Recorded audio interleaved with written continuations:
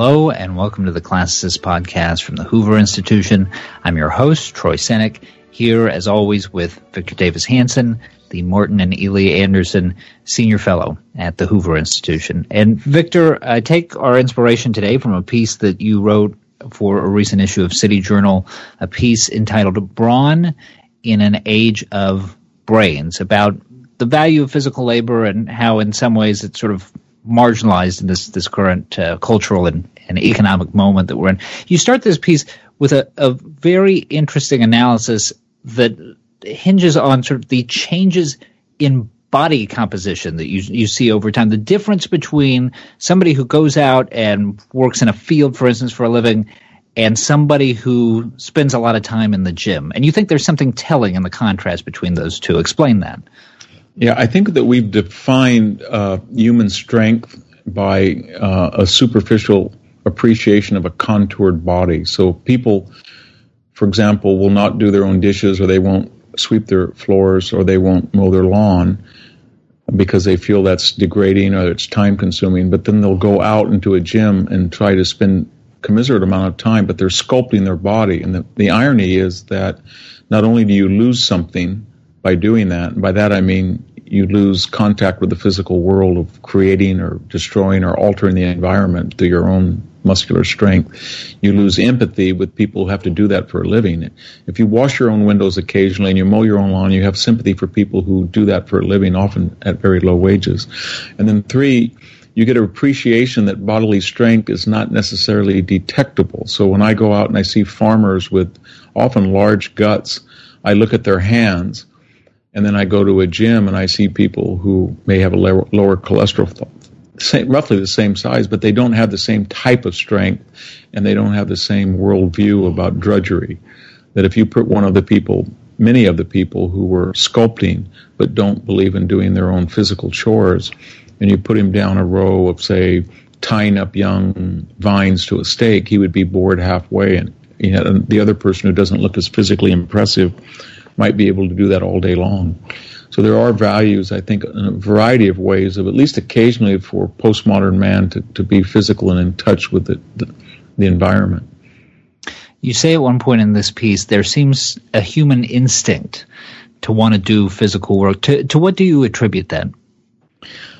I think there's this idea that we're born with, that for every idea you have to reify it, or what Aristotle said, it's easy to be moral or ethical in your sleep, that abstraction is of no real value unless it's not matched by concrete action. And that's more than just ordering other people to do things. So physical labor in the Greek idea is a corrective of abstract nonsense. I can stay in my yard and I can look out at my field and say, oh, wow, I don't like those almond trees. I think I'll just plant pistachio trees. But unless I'm willing to go out there and pull them all out and then wait 8 years and plant pistachio trees and know the physical drudgery involved in doing that, I wouldn't make such a wild speculation. Not that physical work is the only corrective on abstraction, but it does serve a lot of human good by saying for every idea, for every thought, for every word, there has to be some type of physical corresponding reality. And physical work is one of them that's good for us.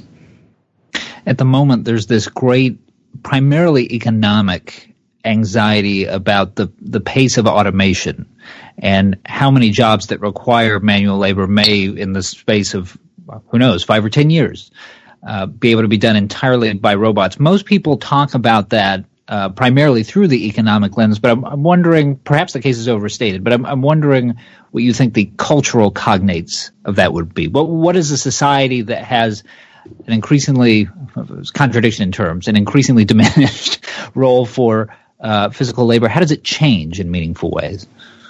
Well, I think that you're going to create a whole class of people who don't deal with the elements. They don't know what cold is. They don't know what hot is. They don't know what drudgery is. They don't know what boredom is necessarily. They don't interact with people unlike themselves. They don't understand that the mind, we know this physically from scientific studies, that the mind is sharper and that memory retention is more acute when you have physical exercise, and not just lifting weights, so that's a good thing to do, but varieties of physical exercise. And I think that that's going to be lost. And we had this idea that, robots are going to change everything and replace every human endeavor, but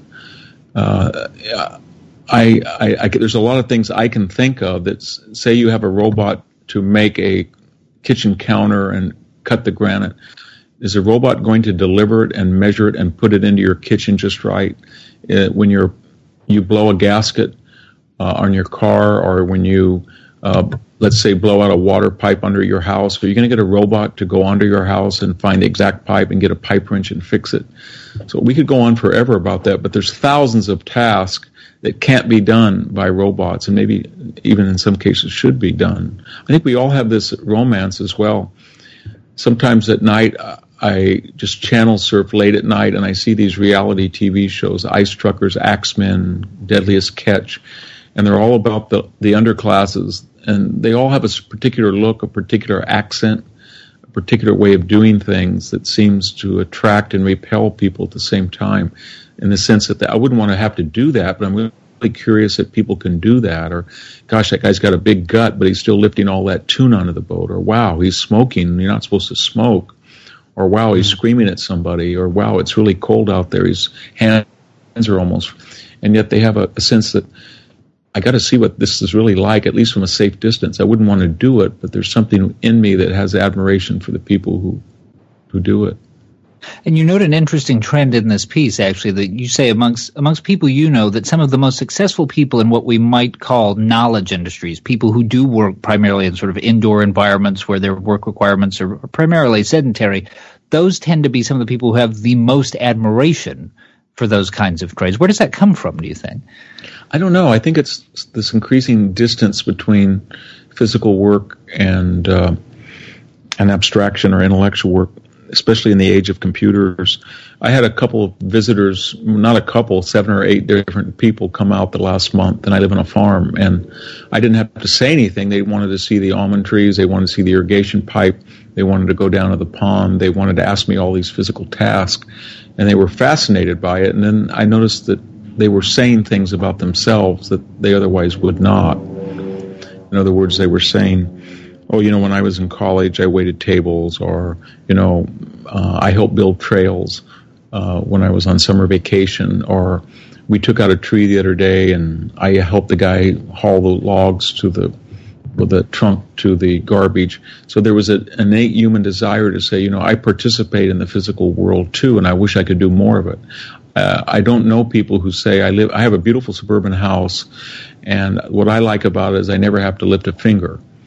Maybe that was why they built it in the way that they did, and they hired all this extraneous help. But there's a sense, I think, that they feel they're too dependent and they're too vulnerable to this world of muscular labor. In other words, that when people come to their home to fix their wiring or their plumbing or their driveway or cut trees, or fix their roof, it just seems so esoteric, and they don't know whether they're getting ripped off. It sounds...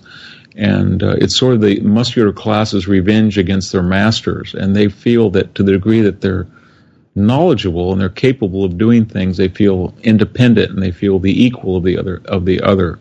There's something to that. I know a lot of people that I went to high school that I still see that are roofers, or they work with cement, or they're tree cutters, and they have almost a revenge against the non-physical classes, and they charge too much, I think, sometimes, and they have contempt for them. And when they meet somebody that actually does both, they develop a level of respect for them, and the person develops respect for their labor as well.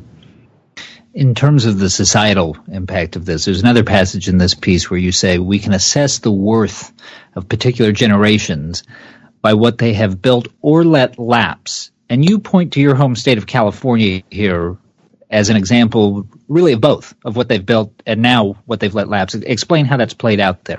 Yeah, I look at it often through the governors of Pat Brown, 1962. He defeated Richard Nixon after a 4-year term, and he was in there for 8 years till 66, versus the 2 terms of Jerry Brown. So one generation built this wonderful California water project with the 40 million acre feet of storage, along with the Central Valley Project, the federal project. And then they built these wonderful 99, 101, I-5. They built this flagship UC system, the tripart higher education of JC, State Colleges, UC. And we were on the cutting edge. The LAX used to be one of the great airports in the world, as did San Francisco. And then we decided that was, passé. So the son, Jerry Brown, talks all about planet Earth in one term, and now he's talking about global warming in the Chinese. We talk about sanctuary cities. We talk about all of these abstractions, high-speed rail, but the fact of the matter is we went from 16 million people to 40 million people, and 101 is roughly the same, 99 is roughly the same, I-5 is roughly the same, in the sense that they look the same as they did when I drove them 50 years ago, but they're almost unworkable now. We decided that, that was the pre-modern world of our ancestors. We're Google, we're Facebook, we're Apple, sophisticates. We don't have to do that. And then they get on, we take high-speed rail or we do this. But the fact of the matter is they still have to drive 101 or they still have to drive the 99. And it's a terrifying experience to do so. And then they get a drought and they wonder why there's no water. And they don't know anything about Hetch Hetchy. If I was to walk outside this window right now and ask any of the people in the Stanford campus, what % of your water comes from groundwater, what % comes from the California Water Project, and what is Hetch Hetchy, and how does that help you? They would have not a clue. They really would say, as they have said to me, well, the water just, rains up in the mountains and it collects in reservoirs. And they think that the Crystal Springs down the road on 280 is local runoff when they don't realize that their great-great-grandfathers in 1912 devised a brilliant system to transport it from Yosemite National Park, 140 miles here. Let me have you close this out, actually, by sort of picking up on that observation about the Stanford campus, because you talk in this piece about the experience that you've had with students at Stanford and with students at Fresno, and how the different experiences that they've had coming up related to this topic of physical labor, or even what some people might call sort of condescendingly almost menial jobs, have shaped the differences in character between the kind of students you tended to run into on the two campuses. Explain the contrast that you witnessed. I was a professor here in the 90s, and I taught classics in the classic department. And then I, believe it or not, have a lot of students that come by and talk to me sometimes, mostly about classics here, even though I'm not teaching the classics department.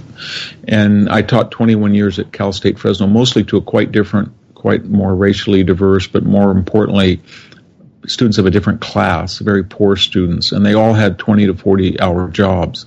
So to the degree that they could read Greek and Latin, some of them could, even though they didn't have the necessary time to study it, they were very empathetic to soldiers, or they would ask me questions when we read Aristophanes' Arcanians about, how did they shovel vines, or was it different than the vines around here? Or they would ask me questions such as, how many miles, Dr. Hanson, could a guy hike today with a hoplite pack on his back? Or how hard is it to kill somebody with a sword or a spear? Or how good was hoplite armor? Or did ancients have cement? And what they were doing is they were trying to explore the ancient world in terms of things that they encounter every day. Whereas here it was, does Xenophon properly use the optative and a secondary tense, or is he wrongly use the subjunctive in secondary sequence? Or does he use the articular infinitive in a way that he should not? And so they were divorced from that experience because they were divorced from that experience in their life. And as a field, classics really suffered from that, because when you go out and you talk to people, and they ask you questions. Why did the Mycenaean world fall? How far was Athens from Sparta? Did Socrates do anything? Was he a stonemason, or was he just a philosopher?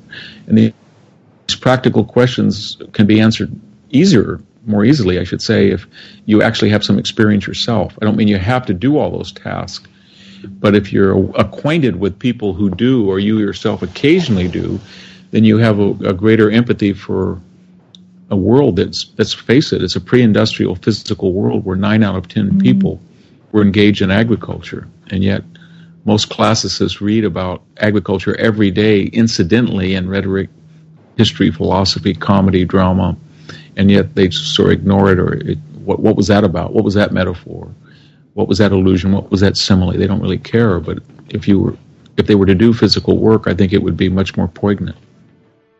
All right. Thank you, Victor. And thanks, as always, to our audience for tuning into the Classicist Podcast. We'll be back soon with another episode. Until then, you can stop by Defining Ideas at hoover.org to read all of Victor's commentary. For Victor Davis Hanson, I'm Troy Senik. Thanks for listening. This podcast has been a production of the Hoover Institution. For more information about our work, please visit hoover.org.